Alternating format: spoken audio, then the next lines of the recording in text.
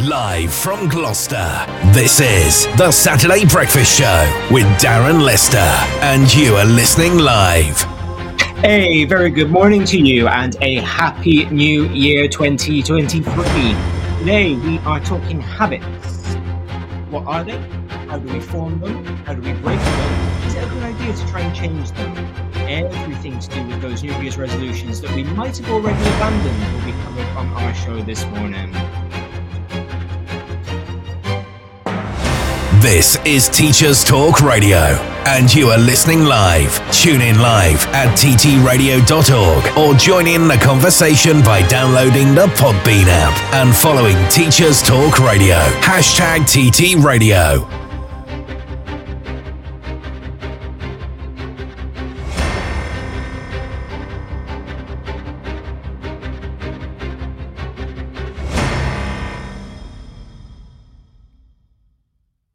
Good morning and happy new year to everybody from this very grey, very wet, very perfectly weathered, in my opinion, Gloucestershire.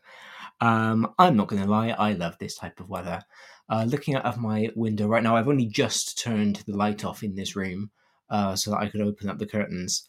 And it is blustery, it is grey, it is not raining right now, I don't think, but it could do. I've lit a candle.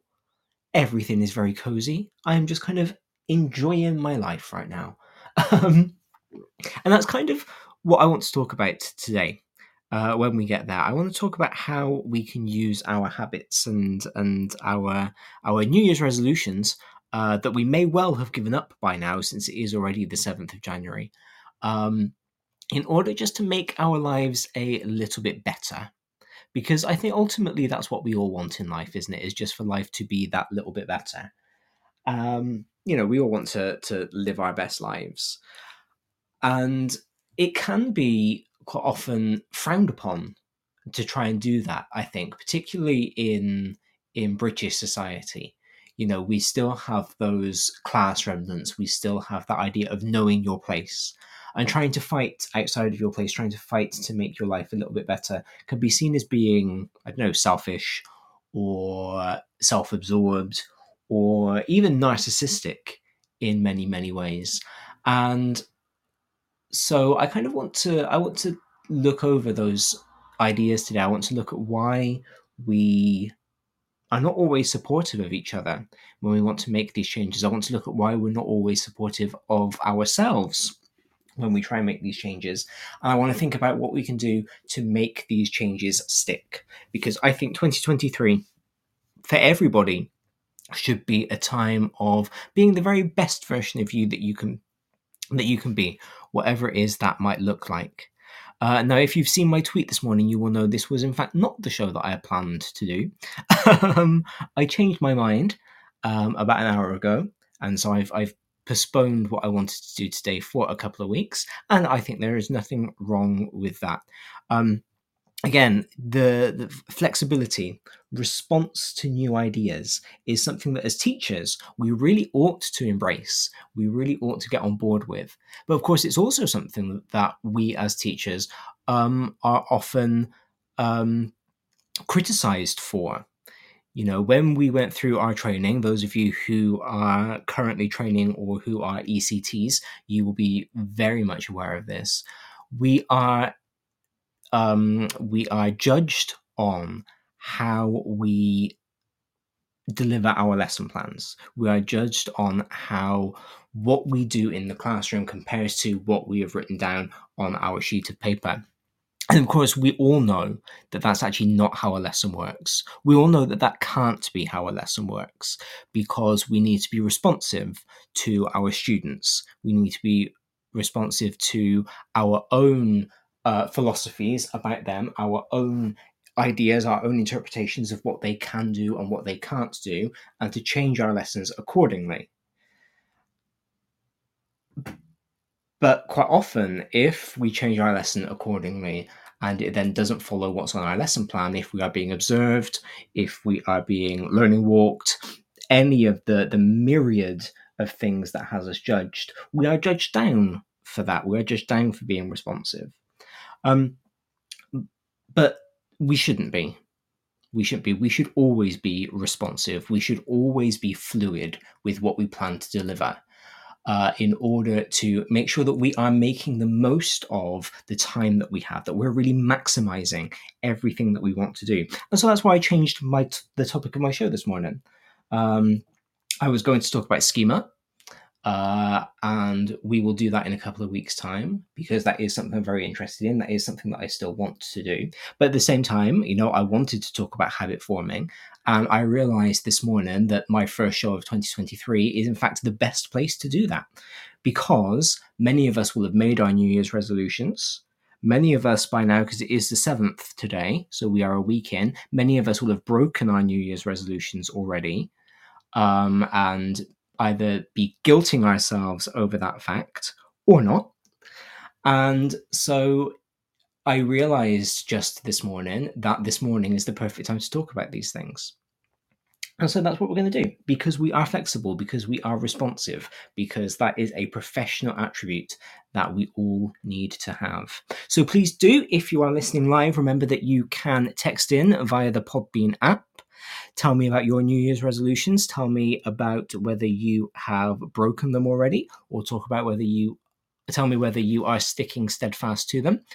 You can call in if you would like to call in and talk to me about your New Year's resolutions. That is also an option available on the Podbean app. You can tweet me at Mr. D. Lester and tell me what your resolutions are for this year. I'm interested to know what you are planning on doing, both personally and professionally, to really make sure that you are living your best life in this 2023.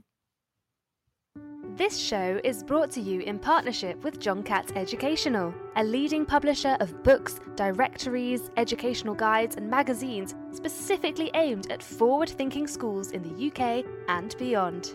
Have you checked out their latest releases? Don't miss out! Visit johncattbookshop.com to explore their full range of titles and advance your own professional development today. Happy reading! This is Teachers Talk Radio, and this is Teachers Talk Radio News.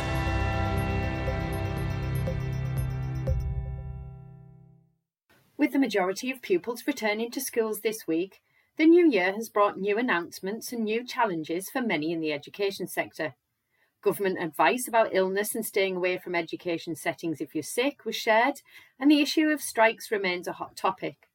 Pressures on school leaders continue, with The Guardian reporting that many head teachers are broken, at risk of heart attacks and exhausted as a result of the erosion of services for children and families, meaning the burden of support is falling on the shoulders of schools too often. So, as the new year begins on a duller note than any of us might like, here are the top stories that have caught the eye of Teachers Talk Radio News this week. In Manchester, the Morning Star reports that students at one of the city's universities have launched a rent strike. Students at the University of Manchester are using the strike to press their demands for an end to what they describe as extortionate rents and their requests for a 30% cash rebate. Organisers say that more than 30 students per day are joining the protest, spurred by the combined effects of the cost of living crisis and poor quality accommodation provided at too high a cost. According to the National Union of Students, half of England's students are facing financial difficulty, with 3/4 of these saying they expect this to have an impact on their studies.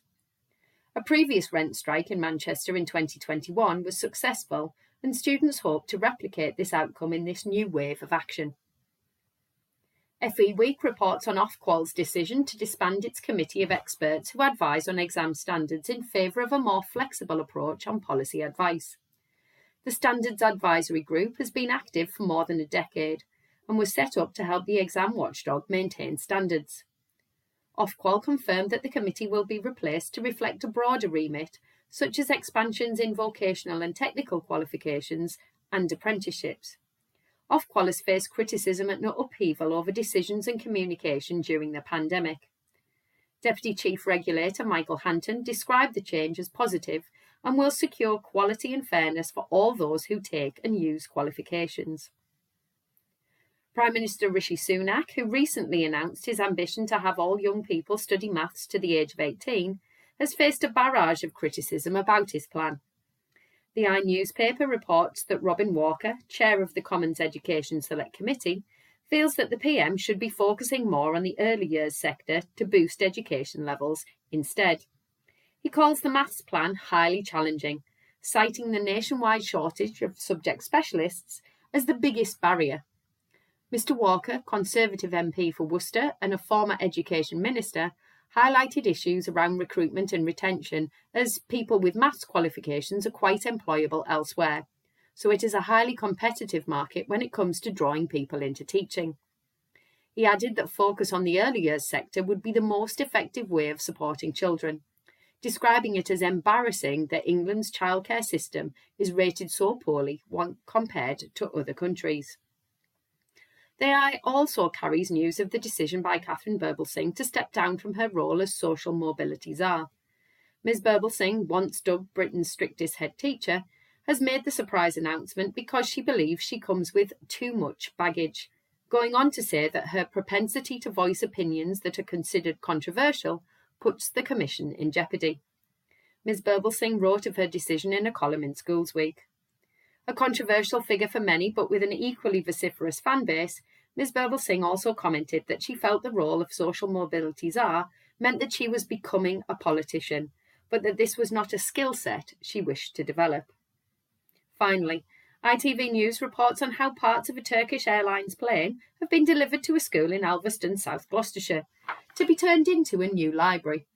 The project, named Flying High by pupils, will see parts of the plane turned into a new outdoor reading area. Full details can be found on the ITV website, with artist impressions of the final project showing children and adults enjoying the new space. This has been your Teachers Talk Radio News with Joe Fox. This is 2 Minute Tech with Steve Woods, your tech briefing on Teachers Talk Radio.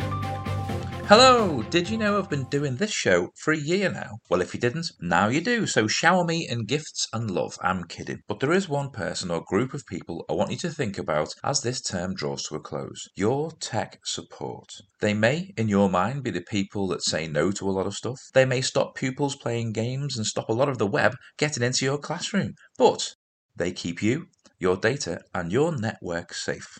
This week, as some of us are off, and others are desperate to be, roll on Wednesday, spare a thought for your techie. They'll be coming in over the break to patch and update. They'll be taking those broken machines and making them work again. These people, who in most schools are like ghosts, if Charles Dickens had had the privilege of tech support, they'd have been the spirits of modern day make do and mend. They wouldn't be draped in chains and padlocks, but come bearing an endless acceptable use policy. As you wind down, or if you have already, a thank you to your tech support will make your new year that little bit easier. Remember, next time you use tech in your lessons, everything is working because of them. As always, I'd love to hear what you want to know about tech. Let us know at TTR 2022. I'm Steve Woods, and that was 2 Minute Tech. Have a lovely break. 2 Minute Tech with Steve Woods, your tech briefing on Teachers Talk Radio. I think we were given an old 2 Minute Tech there, or Steve just wants to rub it in that we are going back to work, or that we have gone back to work already. It does seem like quite a long time until half term, but we will get there. We will get there.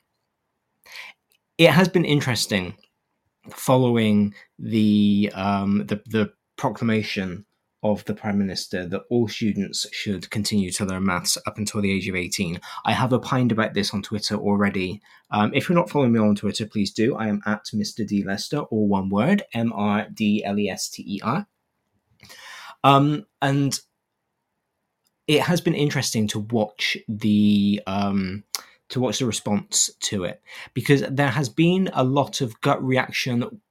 Oh, I hated maths when I was at school. I couldn't wait to drop it when I was 14, 16, whatever it might have been. And so I don't think it's fair for us to force kids to carry on learning it. And that's fine. You know, people are completely entitled to not have enjoyed their own maths experience. But I do worry that kind of gut reaction, which, to be fair, I've not seen from teachers, but from members of the general public. I think that undermines what's actually going on here, because I think a gut reaction of, I didn't enjoy it and therefore you won't enjoy it either, plays into the things should never change narrative that pervades education. This idea that we shouldn't move forward, we shouldn't progress because the way things have always been works, is something that is quite pervasive in our field. And that gut reaction of, well, I didn't enjoy it, so let's not force everybody to do it, is representative of that. It's not necessarily wrong. And one of the reasons actually that our primary and secondary education is so well respected around the world is the fact that we give our students choice. I speak quite often to our international students at my school, and I ask them, well, why are you in England to learn? Why have you come here from China, from Hong Kong, from Germany, from Russia? And overwhelmingly, for the 11 years that I've been at my school, the answer has been because I get to choose. So many students don't like the baccalaureate model of having to study certain subjects all the way through to being 18.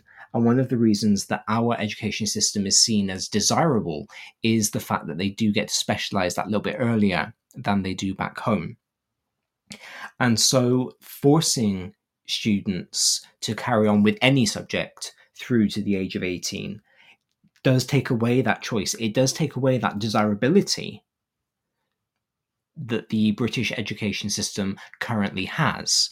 And I think consideration does need to be made as to the knock-on effects of that. What actually does happen if we have fewer international students coming into this country to study?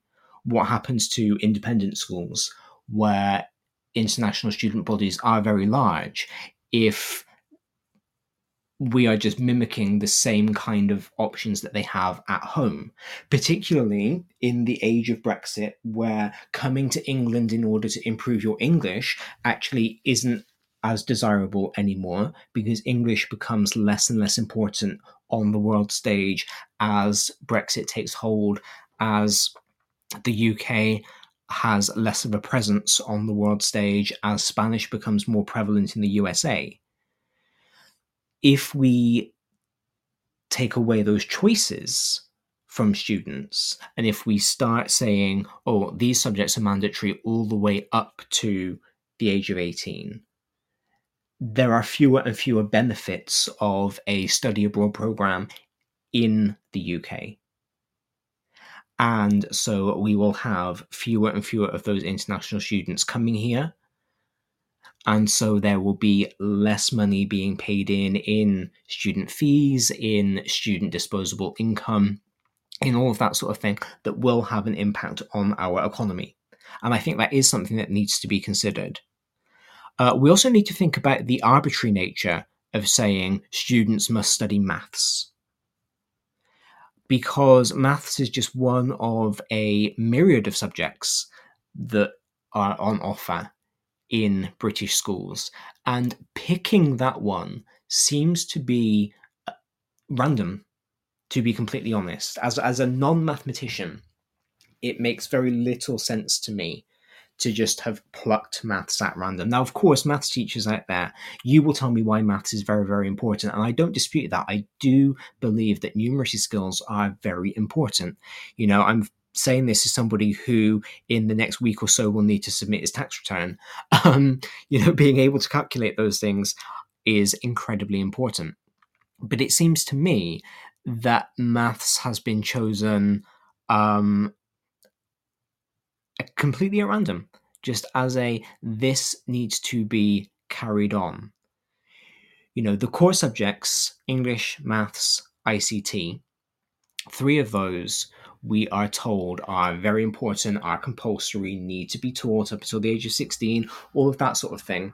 And we're now being told that one of those is more important than the other 2. My mum, who is not a teacher, she kind of said to me yesterday that she didn't understand why maths had been picked. ICT, yes, because computers are everywhere. Tech skills are necessary. So she would understand why the government might want everyone to have a higher ICT qualification. But maths seems fairly arbitrary, particularly when, again, as a non-mathematician, when you look at the kinds of stuff when you look at the kinds of things that are studied up to what is currently A level, you do wonder why people would need to use those. And I think that's the same as in every subject. A level in every subject has a degree of specialization.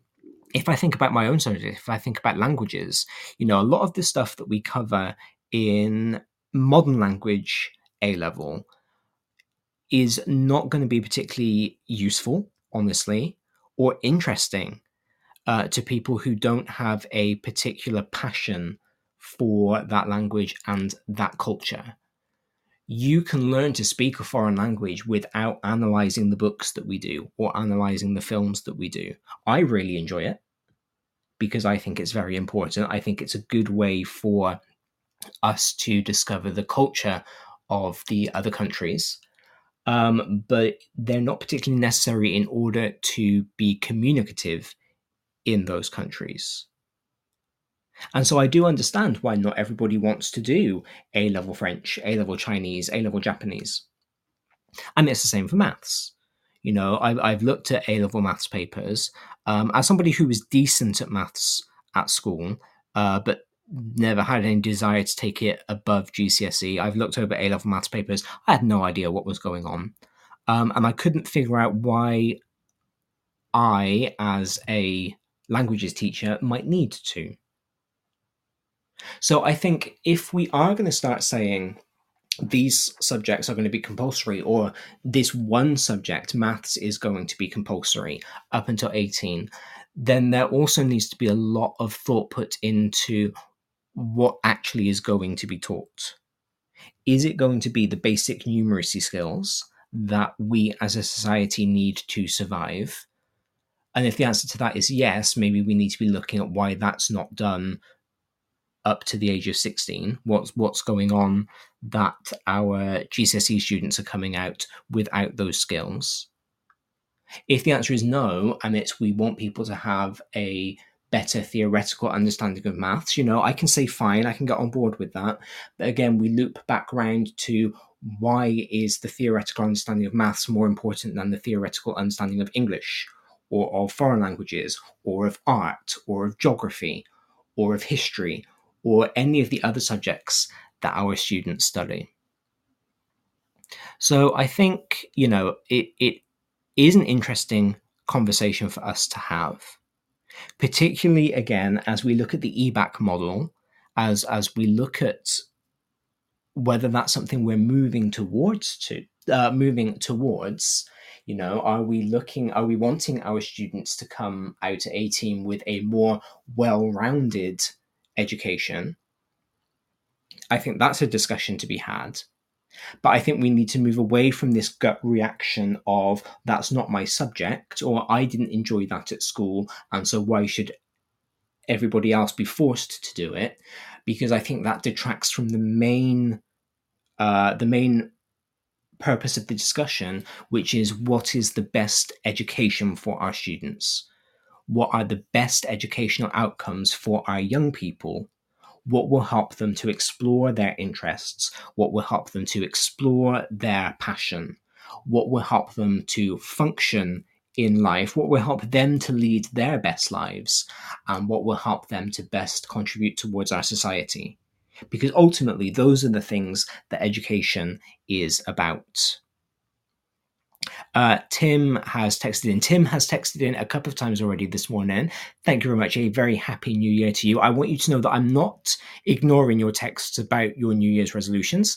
I will just come back to those when I move on to talk about that. So thank you for those. But Tim has said, the cynic in me thinks it's just a progression of this government steer away from any subject that imparts critical thinking skills.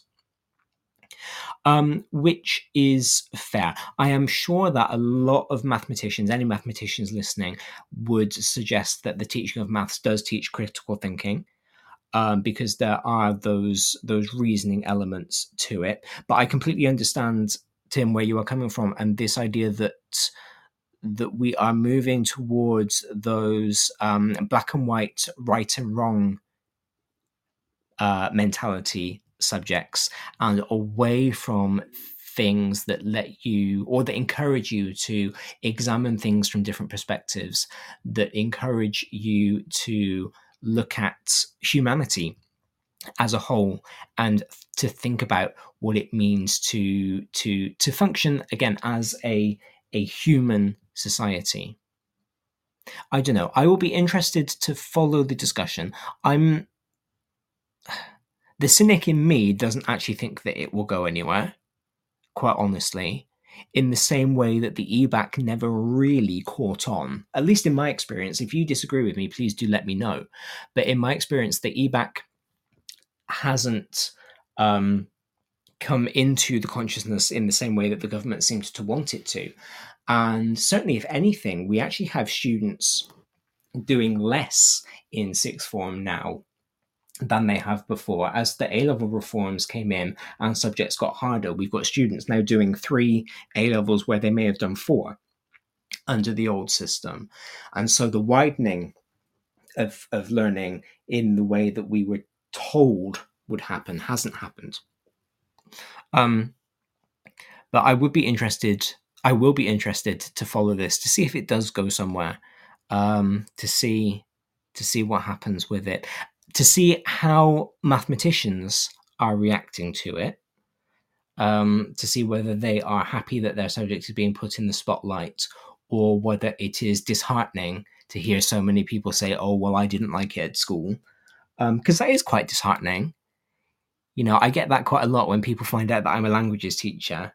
The gut instinct is to always say, oh, I wish I tried harder in languages at school, which is always very well-meaning, and, you know, is nice to hear. But it's also like, oh, so this thing that I think is really important, you didn't. And that kind of leads me, I suppose, quite nicely onto the habit portion of my discussion today, because I really want to talk about habits. I really want to talk about resolutions. I really want to talk about making change, which I suppose is ironic, because I'm about to talk about how great it is to make changes, having just spent 15 minutes talking about why I'm not necessarily in favor of changing the way the system is working. But let's go back to Tim and see what he texted in about his changes, his resolutions. He says, I think my resolutions, if I can call them that, and that's an interesting thing that I want to talk about, are largely inspired by the Serenity Prayer. I'm working on the serenity to accept the things I cannot change, courage to change the things I can, and wisdom to know the difference. And I think that's fair. I think that's very fair. He goes on to say, it feels quite overwhelming, as there are a lot of things I want to change, so I've broken them down into phases across the year ahead and reminded myself it takes around 30 days for something to become a habit, so one day at a time it is. So Tim is borrowing a lot from 12-step programs in his resolutions. Not that I am suggesting that Tim is in a 12-step program at all, and there would be nothing wrong if he were. And in fact, I think that we should be able to borrow from these different institutions that work on this idea of positive change, of taking control of your life. I think the Serenity Prayer actually is a very good way to base a resolution, to base a change. Because there are things that we can't change. There just are. We don't have power over everything. And I think sometimes a lot of the sadness that we feel, a lot of the struggles that we go through, I think they come from this this fight to change things that ultimately we can't, that ultimately we don't have power over. You know, if the government wants to make maths compulsory to all 18-year-olds, it's going to, and I can't change that. Short of going into politics, which is not a skill set that I would like to perfect either.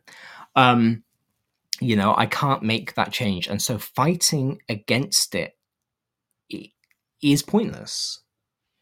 I'm sure that, again, many people will disagree with me here, because many people will say, oh, well, you know, that's what unions are for, that's why we strike, you know, to show that we do have power over things that we think that we don't. But there are many things where ultimately you should resign yourself to, oh, okay, this is happening, so how do I deal with that?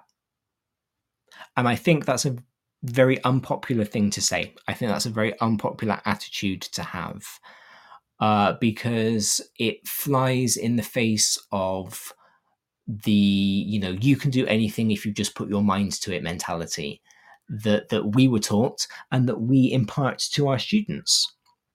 But I do think it's very important to understand what you can and cannot change, because I think if you spend too much of your time, if you spend too much of your energy focusing on things that you resolutely cannot change, then you are just taking away energy, you are taking away time from things that you can.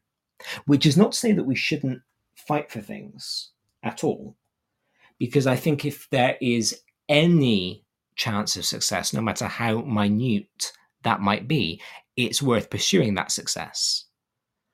But I also think that if there is a steadfast no, X is happening or Y is not happening, and there is nothing you can do about that, but you still try to rally against it, I think that to be quite foolish, because I actually think that it can become a distraction, to be honest. I think that you can end up fighting something that you know is unwinnable as a way of not taking a chance that you actually might win.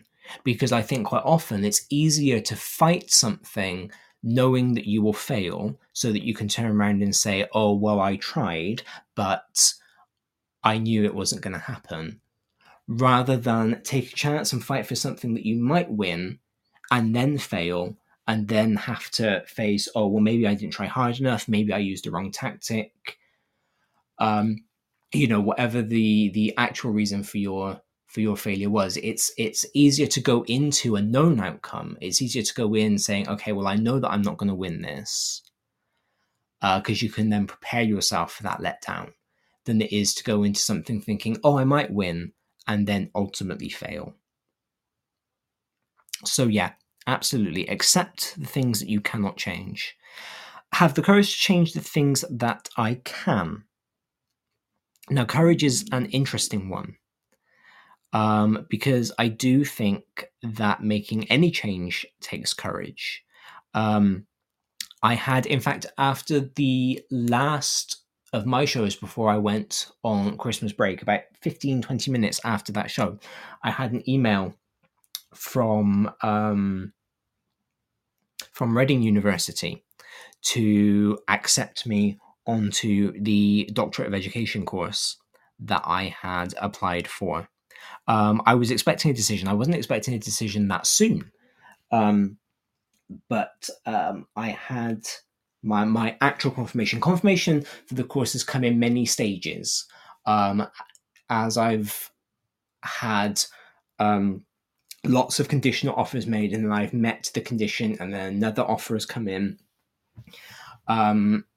So it's come in lots of stages, but I had that confirmation not long after the last show, before the Christmas break. And I'm very excited. I will start in February. It's going to be a great thing to do. I am also quite scared, because there is a risk of failure. And when you are doing a professional doctorate, there is, of course, as I've talked about before on the show, the fact that it's tied up in your identity as a professional. It's tied up in my identity as a teacher. And failure of the doctorate, I am aware, could lead to me feeling like I'm a failure as a teacher. I'm a failure as the thing around which I've constructed my identity. And I need to be very, very careful of that and to keep those things separate. But if I don't do it, if I don't try, then it can't happen. And I don't necessarily believe that that would be a failure. I don't think that everybody needs to get a doctorate. I don't necessarily think that getting the doctorate will make me a better teacher than somebody who doesn't have one. I just think that the course of study will make me a better teacher than I am right now. And that's what I want to be, because I like improvement. I want to improve. I want to get better. And for me, a course of academic study is a way to do that, because I am an academic person.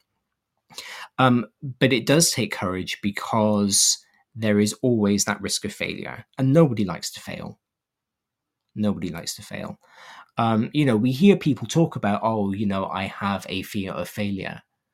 And it's very brave of those people to come out and say that. But I think everybody does.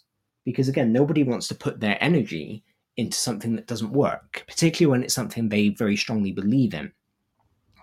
And so I think the courage comes down to not always necessarily a feeling.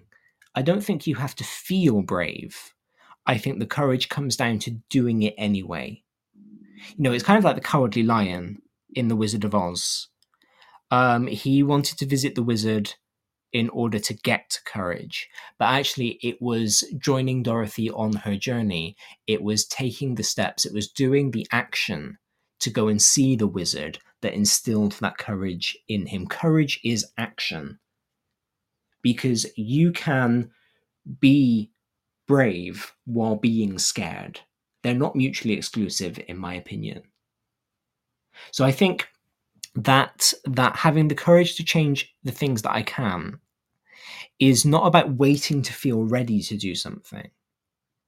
It's not about waiting for that right moment. Because as people like to say, when it comes to getting married or having children or any of those things, you will never feel ready. And I think that applies to many things in life.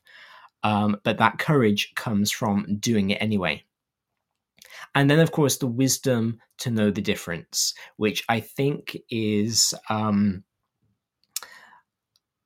what I was alluding to before. Understanding the difference between what is and is not changeable, what is and is not worth your energy, and trying to figure those things out.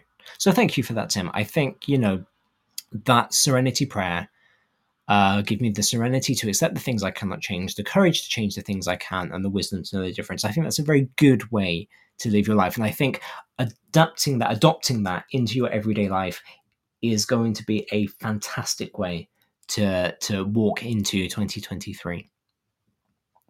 You went on to say that it feels quite overwhelming because there are lots of things that you want to change, so you've broken it down into phases across the year. And I think that's great.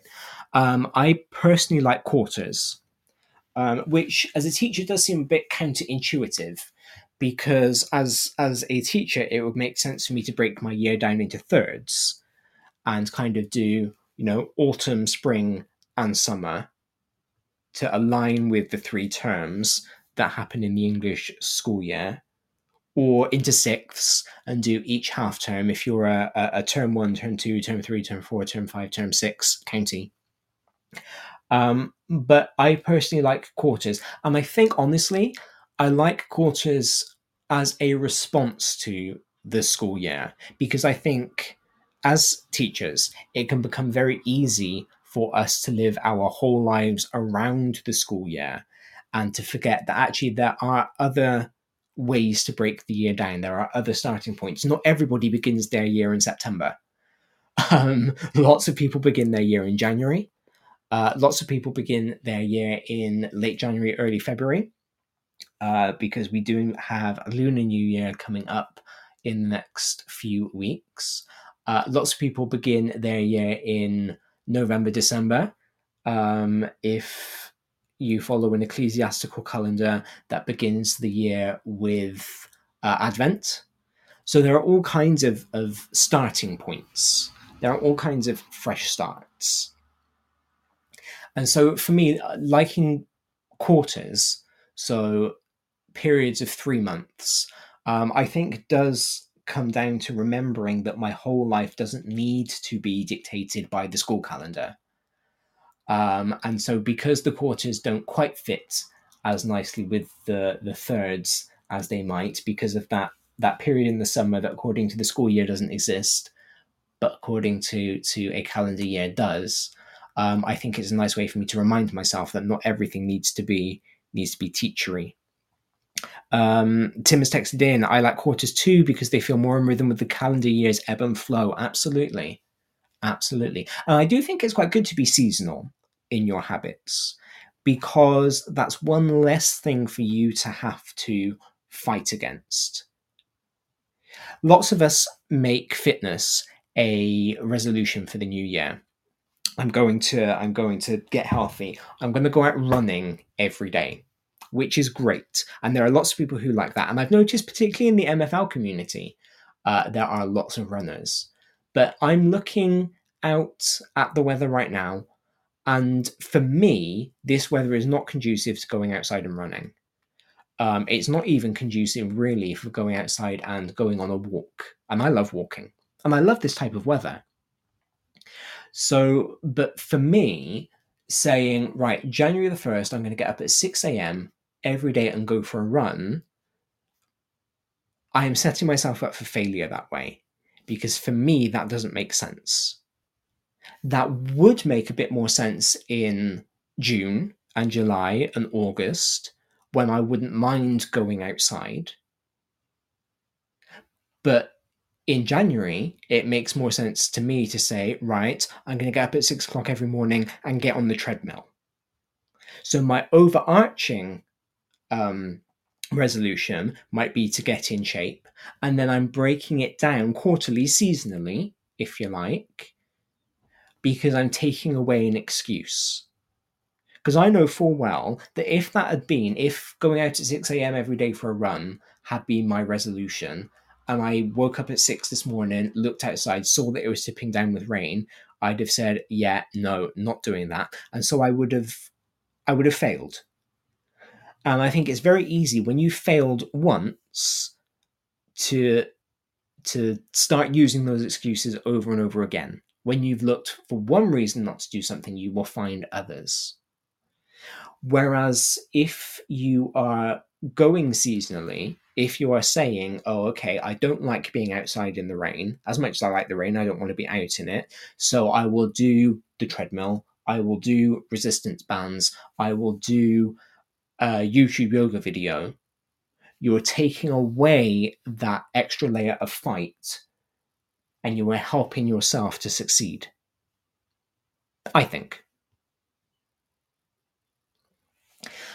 What you are also doing by setting up in quarters is giving yourself plenty of time to reevaluate. So if you're just saying, okay, my resolution in quarter 2, so in April, May, June, will be to get up at 6 a.m. every day and go out for a run. You get to the 1st of July, you can then sit down and look at whether you actually did that in April, May, and June. If you did, then you can carry it on. If you didn't, then you can sit down and go, okay, why didn't I do that? And what changes can I make now in order to achieve my goal? So you're not waiting until January the 1st to reset yourself. You're not waiting until January the 1st to give yourself that new fresh start. You are giving yourself that fresh start 4 times a year. And by doing that, you are more likely to achieve that goal, in my opinion. So yeah, quarters are good. I think quarters are very, very useful. They are long enough to make the change. They're long enough for something to become a habit. They're long enough to see whether it's a habit that you care enough about to stick to. but they're also short enough that you can make that change if it's not working. So yeah, for me, quarters are good. For me, quarter one of 2023 is an interesting one. I will start my Ed.D. In February. That's my main goal for quarter one, is to make that start. I've got a couple of writing releases that will come out in quarter one. I've got an MA assignment due in quarter one. And that's about it. Those are my foci. And that's not all I'm going to do, because I think that can be the other thing, is that sometimes when we set goals, when we make resolutions, we focus on those to the detriment of everything else. Or we say, oh, well, this cool thing that's coming up, that's not one of my resolutions, so I'm not going to do it. And that doesn't need to be the case. I think it's good to have a focus. It's good to have a few foci in order to improve yourself.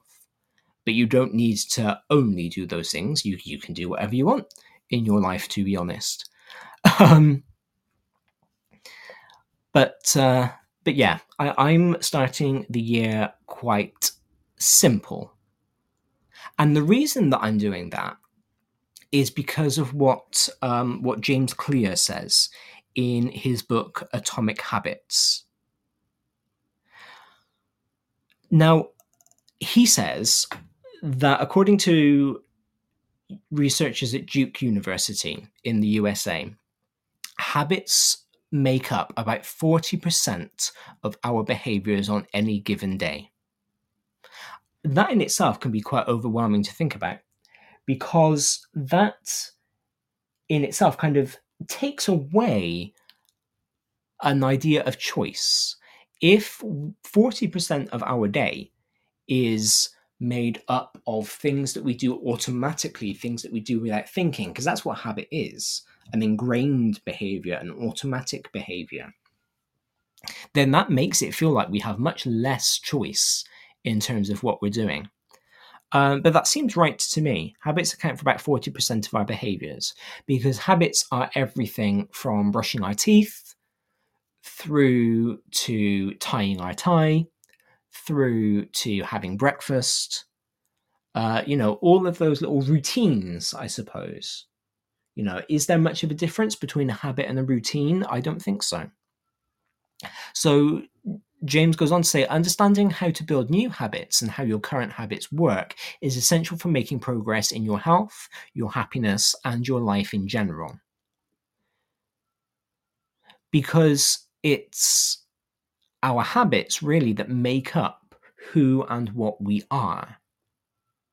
Because if 40% of your behavior is habitual, then that means almost half of you as a person, half of your life is a habit. Almost 40%. 40% of your life is a habit. So if you're not enjoying those habits, then you're not enjoying 40% of your life. If you're not changing those habits, then you're not making progress in 40% of your life. So while habits are unconscious, while they are ignorable by their nature because they are habits, it is actually very important to shine a spotlight on them because they make up such a big proportion of our lives.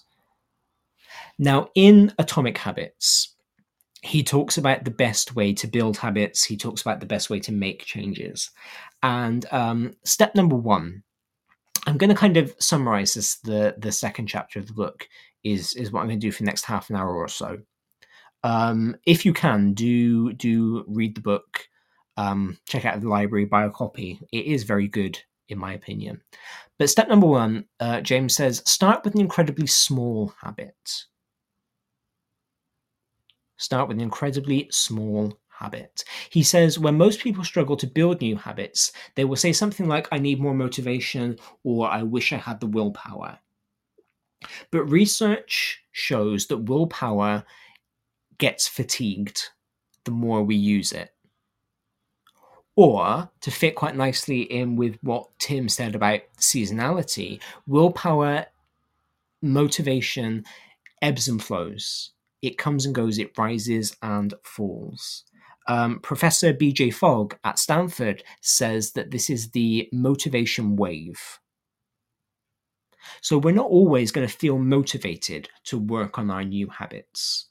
There will be that initial rush of euphoria, that initial rush of endorphins, that initial rush of desire to change when you make the habit, when you've identified the problem and you want to change it.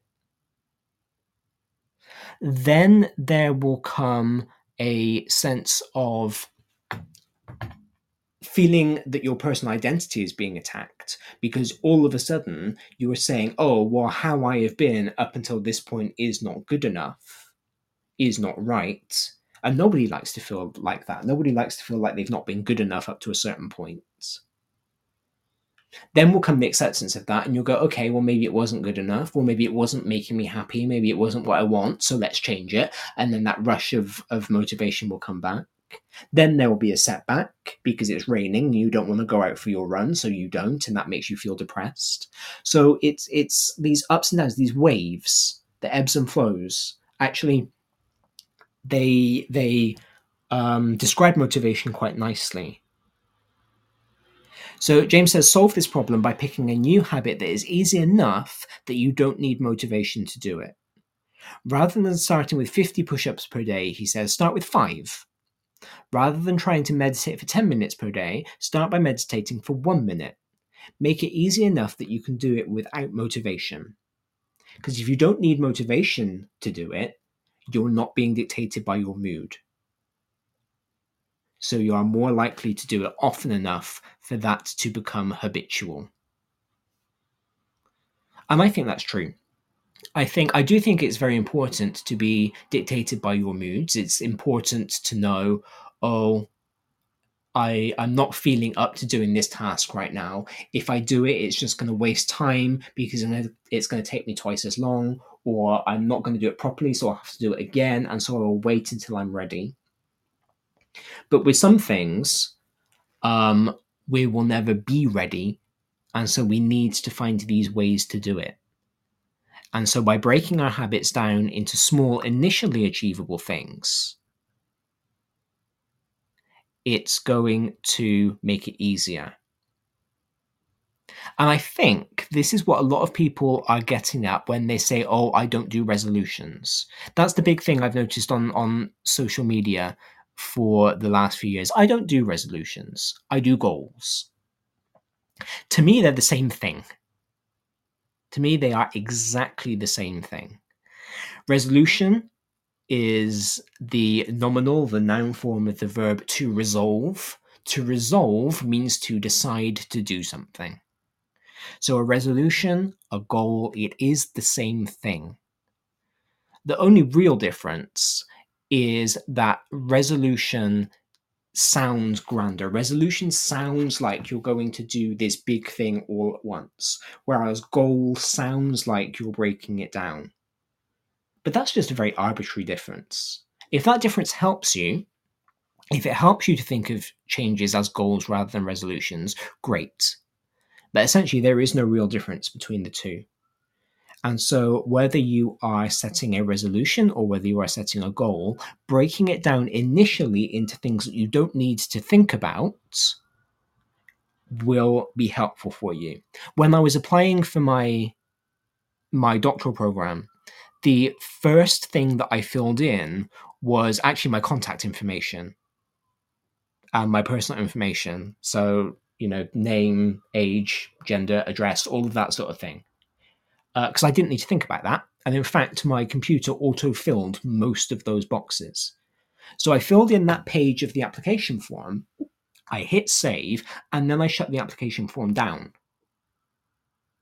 And then when I went back to the application form the next day, the more academic bits, submitting my research proposal, talking about my academic history, linking to stuff that I'd had published, all of that seemed a bit less scary because I had already navigated the website, I had already filled in one part of the form without really having to think about it.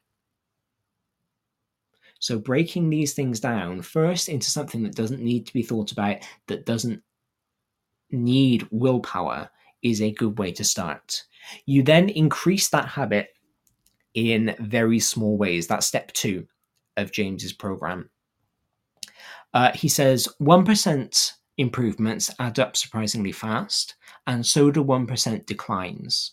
Rather than trying to do something amazing from the beginning, start small and gradually improve. Along the way, your willpower and motivation will increase, which will make it easier to stick to your habit for good.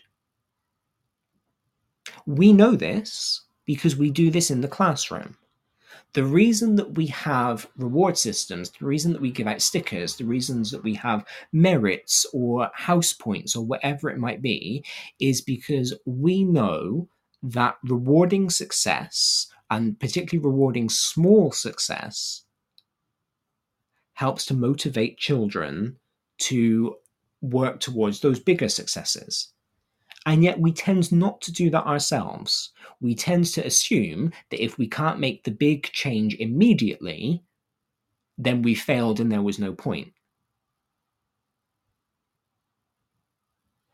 But gradual improvement and recognizing those gradual improvements will increase your willpower and your motivation, which will increase the likelihood of keeping that habit. So when you are building your new habits, whatever that might be, treat yourself like you would treat a child in your class. Give yourself whatever reward it might be for making the smallest of improvements. Give yourself the what went well. Don't worry about the even better if. Don't worry about the my responses. Figure out the what went well, because that will motivate you to do well tomorrow. It will motivate you to replicate those behaviors tomorrow, because that was what went well. As you build up, break those habits down into chunks. So if you continue to add 1% each day, then you will find yourself making rapid progress within the 2 or 3 months in this quarterly cycle that we've talked about. But it is important to keep those habits reasonable so that you can maintain that momentum and to make your new behaviors as accomplishable, as easy to do as possible. Nobody likes to do anything difficult. And again, it's why we set ourselves up for failure when we look out of the window and go, oh, it's raining, and so I'm not going to go out and run. So again, if you are building up to 20 minutes of meditation, this example comes from James's website, split that into 2 segments of 10 minutes at first. If you are ready to do 50 push-ups a day, but that's intimidating, do 10. Then do 10 again. Then do 10 again. And break it down into these smaller goals. Again, anybody who has taught PSHE, anybody that has done tutor period, will know how often we bang on to our kids about SMART targets, so often that they roll their eyes whenever you write it up on the board. And we teach that to our kids, but it's not always something that we practice ourselves. So make your target SMART. Break it down into something smaller, into something manageable, into something achievable. And then that is how you build up your habit. Step number 4, James says, when you slip, get back on track quickly. Everybody makes mistakes. Everybody gets things wrong. Again, that's something that we say in the classroom all of the time. It's okay to make a mistake. It's okay to get something wrong. It's okay to miss a day of your yoga. The difference between top performers and lower performers is how quickly you get back on track. So the top performers in any field will make their mistake, will then turn around and go, okay, that was a bad day, that was a bad session, whatever it might be, I'm going to try again. Whereas the lower ranking performers will let that mistake impact them. will let that mistake put off trying again. Now, this is much easier said than done. I've spoken on the show before about how a little bit over a year ago, about 15 months ago, I was diagnosed with comorbid depression, anxiety. And that can throw up a lot of mental blocks, particularly when it comes to failure, because you start getting in a bit of an anxiety loop about why you failed, about what that failure means, etc., etc.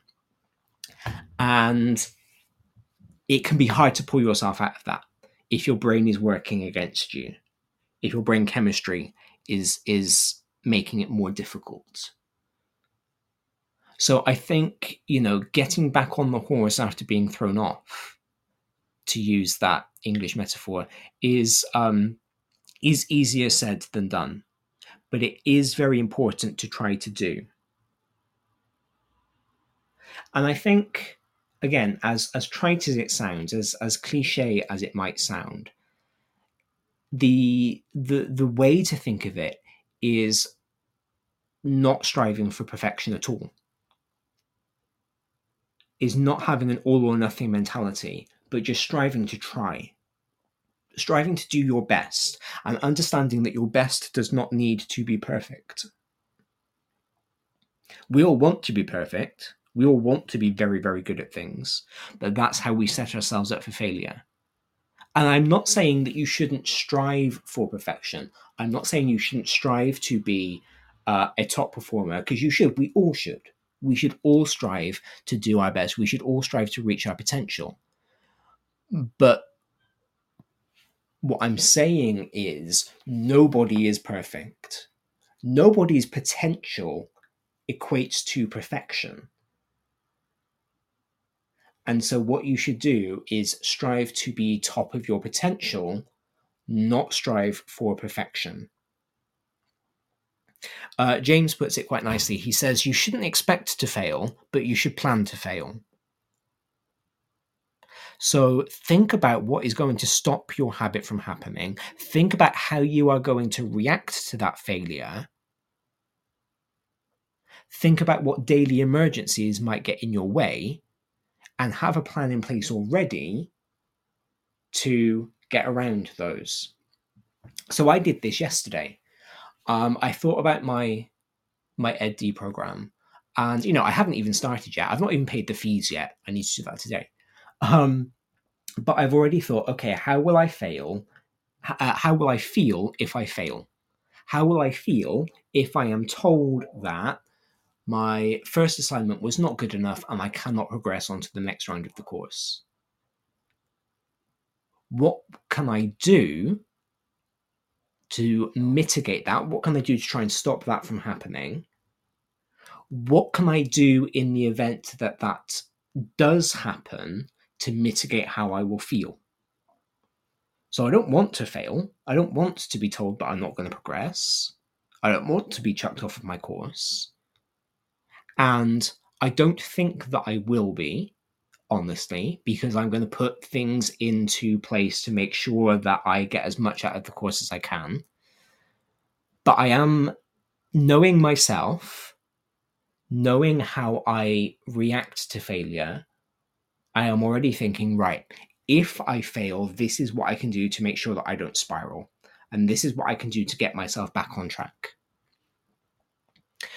So James says, you need to be consistent and not perfect. Focus on building the identity of someone who never misses a habit twice.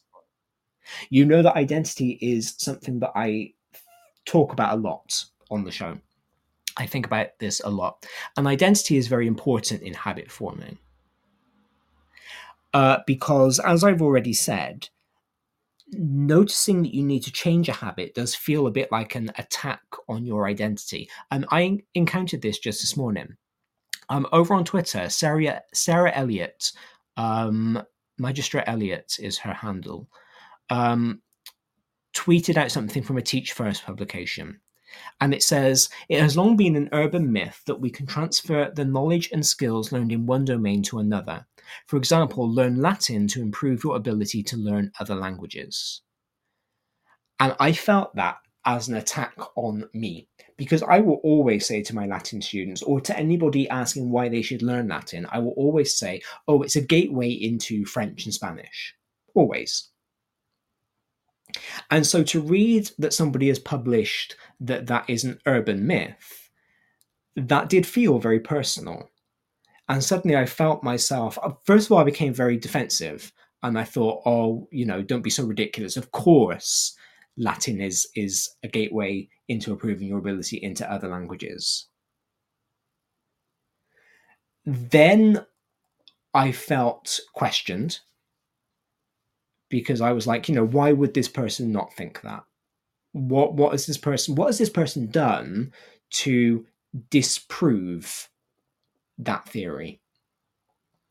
And then I started having to look at why I believed that and why it was so important to me that was true. And this sense of self wrapped up in our habits, wrapped up in the things that we always do, wrapped up in the things that we always say, is very important. That's the core of our identity. We are what we do, is something that I read a couple of days ago. We are what we do. And so to have what we do questioned by trying to change habits, it can threaten the very core of who we consider ourselves to be. So instead of considering yourself to be the person that goes out for a run at 6 a.m. every day, why not consider yourself to be the person who does not miss a habit twice? That way, you're giving yourself some grace if you do fail to go out on your run. But at the same time, you are constructing an identity of somebody who will go out for their run, who will adopt that habit. They just won't not do it twice. Key number 5 is to be patient and to stick to a pace that you personally can sustain. Comparison is the thief of joy, according to lots of people that I follow on YouTube. In fact, so many people say it these days, I start to roll my eyes when I hear it. But actually, it is true. You need to build your habits at a pace that you can sustain. Because ultimately, you are the one building your habits. You are the one living your life. So if you can't run for as long as... the amount of times I talk about running today, anybody would think that that's a habit that I'm trying to adopt. It's not. It's just the first example that came to mind. But if you are wanting to run, and you're doing Couch to 5K, and so is your friend, and you're holding each other accountable, but your friend is progressing through Couch to 5K much faster than you are, that's going to be a way for you to give up. That can be disheartening. But actually, if you do give up, that's not going to stop your friend from progressing. Your friend's going to keep going. The only person who is disadvantaged by you giving up is you. So don't compare yourself to other people. Don't compare yourself to their journey. Stick to yours and find a pace that you can sustain. James says, if you're adding weight in the gym, then go slower than you think. If you're adding daily sales calls to your business strategy, start with fewer than you expect to handle. Be patient.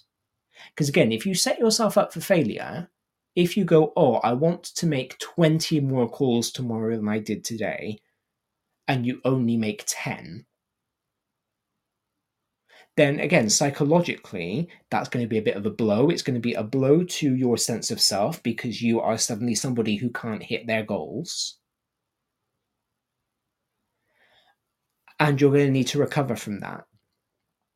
Whereas if you set yourself a lower goal, I'm going to make 5 extra calls tomorrow, and you make 10, that's a boost. That gives you more motivation. So your next goal can be, I'm going to make 10. I'm going to sustain that progress. And then you make 12. And that increases your motivation. So again, I'm not saying that you need to underestimate yourself. But if you are realistic with what you think you can achieve and are able to exceed that, you are going to be more motivated than if you go immediately for an unrealistic goal, or you go for your top goal and don't exceed that and don't hit it. In my writing, for example, I know that on an average day, I can write 2,000 words. I know that on a personal best day, I can hit 6,500. That's been my personal best up until now. So when I was thinking about my writing goals for 2023, I've said, right, I want to write 365,000 words across the year, approximately 1,000 words a day. I didn't say 1,000 words a day in my goal because I don't want to feel like I failed if I miss a day. Because if I've had 7 periods in a row, then parents' evening, and so I've been in school from 7:30 a.m. till 10 p.m. and I just get home and collapse in bed and I don't write. I don't want to feel like I failed. So setting myself a yearly goal, 365,000 words, knowing that equates to about 1,000 words a day, that's manageable for me. And I know it's manageable because it's lower than my average. So yes, I am in fact underselling myself. But actually, looking at my stats from this week, Monday, I hit exactly 1,000 words, less than what I should have hit, because I know that 2,000 words a day is my average. But because I'm only going for 1,000 a day, and actually I'm really going for 365,000 over the year, I added towards my goal. So I didn't feel discouraged that I only wrote 1,000. Tuesday, I wrote 6,146. So I exceeded my averaging out over the year goal. Didn't hit my personal best, but that didn't matter because I was adding towards my 365,000. Wednesday, 2,781. Thursday, 1,155. So, I'm fluctuating, but that's okay because I've set myself a lump sum goal and I'm always adding to that. Then yesterday, I hit a new personal best, 7,283. And I think the reason that I was able to do that was because I was neither under nor overselling myself. I wasn't saying to myself, I only need to write 1,000 words today, so when I get to 1,000, I will stop. Nor was I saying, oh, well, my personal best is 6,500. I want to hit that. I just knew that I was adding to my overall yearly word count. And before I knew it, I was at 7,283. So by making a goal that is overarching, that is sustainable,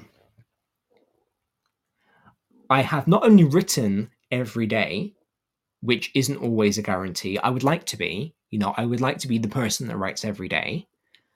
And perhaps, by making 365,000 words my goal, that was sort of what I was doing because I was going for, write 1,000 words every day. But I've been that person this week. And hopefully this afternoon I will write a little bit more. Tomorrow I'll write a little bit more. And I will have been the person that wrote every day this week. And then I just need to replicate that and replicate that and replicate that. So I'm going slower and going at my pace. Sometimes I hit my goal. Sometimes I surprise myself and exceed my goal. Sometimes I hit a new personal best. But actually, if this afternoon all I manage to write is 2 sentences, let's say 50 words, that's not going to be the end of the world because those 50 words are adding to my bigger goal of 365,000. And that's the pace that I'm going for. That's the pace that I know is right for me.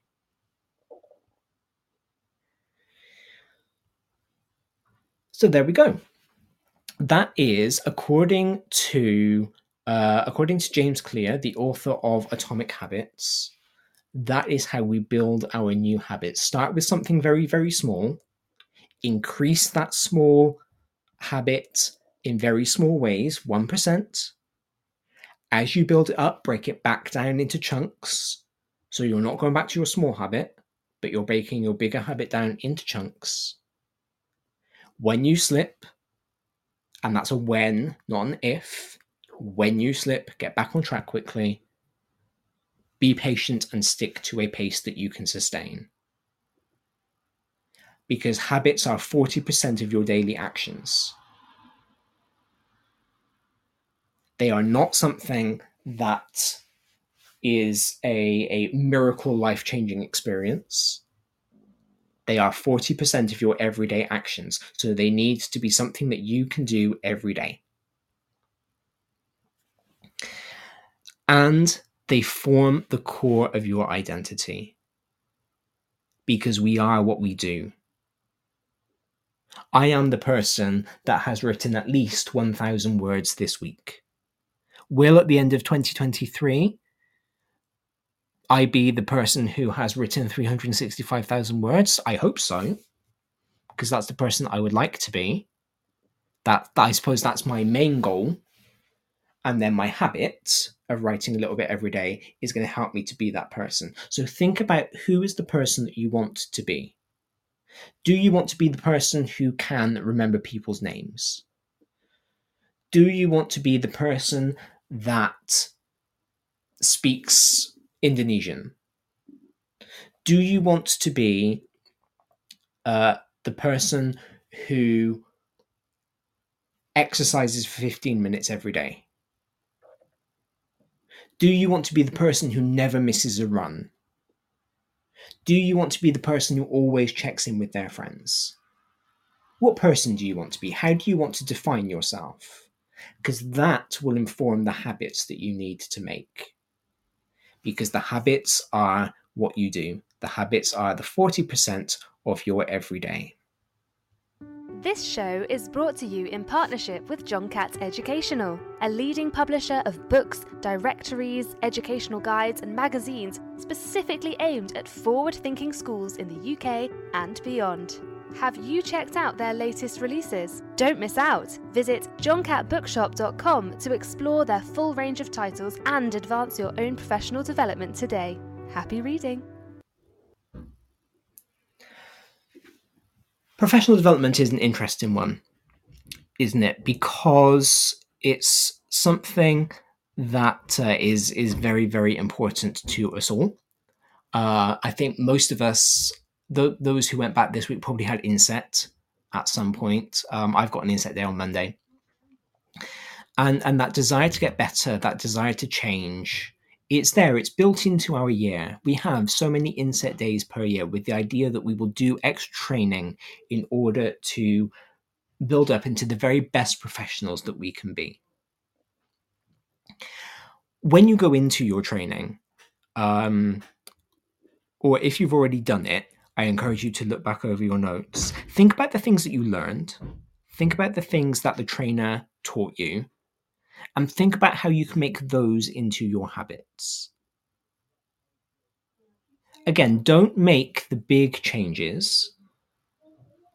If, let's say, your inset was on cognitive load theory, and you learnt all about how a worksheet shouldn't have lots and lots of pictures on it because that will overload the student, don't immediately make your habit, I'm going to start producing worksheets that have got no pictures on them. I'm going to go through all of my Word documents and delete all of my pictures. But make your habit, okay, in one of my classes tomorrow, I'm going to hand out a worksheet that doesn't have any pictures on it. And then do the same the next day, and the next day, and the next day. Break it down and build it in. And create your identity as, I'm the teacher who thinks about cognitive load. I'm the teacher who thinks about questioning. I'm the teacher who thinks about rewards. What kind of teacher do you want to be? because that's how you build up those teaching habits, and that's how you make inset meaningful. Because again, we've all been there where we've sat through inset that we didn't think was relevant, that we didn't find particularly useful, but you were there. And it's kind of, again, it's like we quite often say to the kids, you were there, you have to be there, we have to be in school, we have to learn, so let's make the best of it.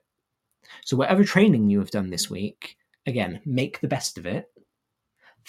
Take just one thing away from that training and make that a new habit. By doing it small, by starting small, by building up 1% every day. I'd be interested next week to hear how you are getting on with your habits. So again, please do keep me updated as the week goes along. You can tweet me at Mr. D. Lester. Please remember to keep in the Teachers Talk Radio hashtag as well, because I'm sure the other Teachers Talk Radio hosts will be interested to see how we are getting on with our habit building. Please do stay tuned for all of the other shows that we have, not just over the course of today. I think we've got 2 more shows today.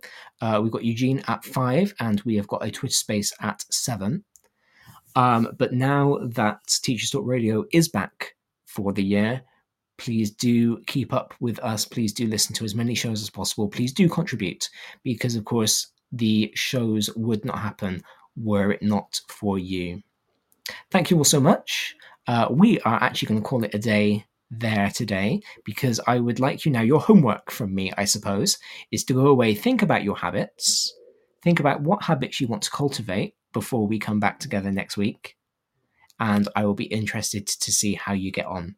Thank you very much. Have yourselves a great week, and I've had a great time being back with you for breakfast this morning, and I look forward to doing it again very, very soon.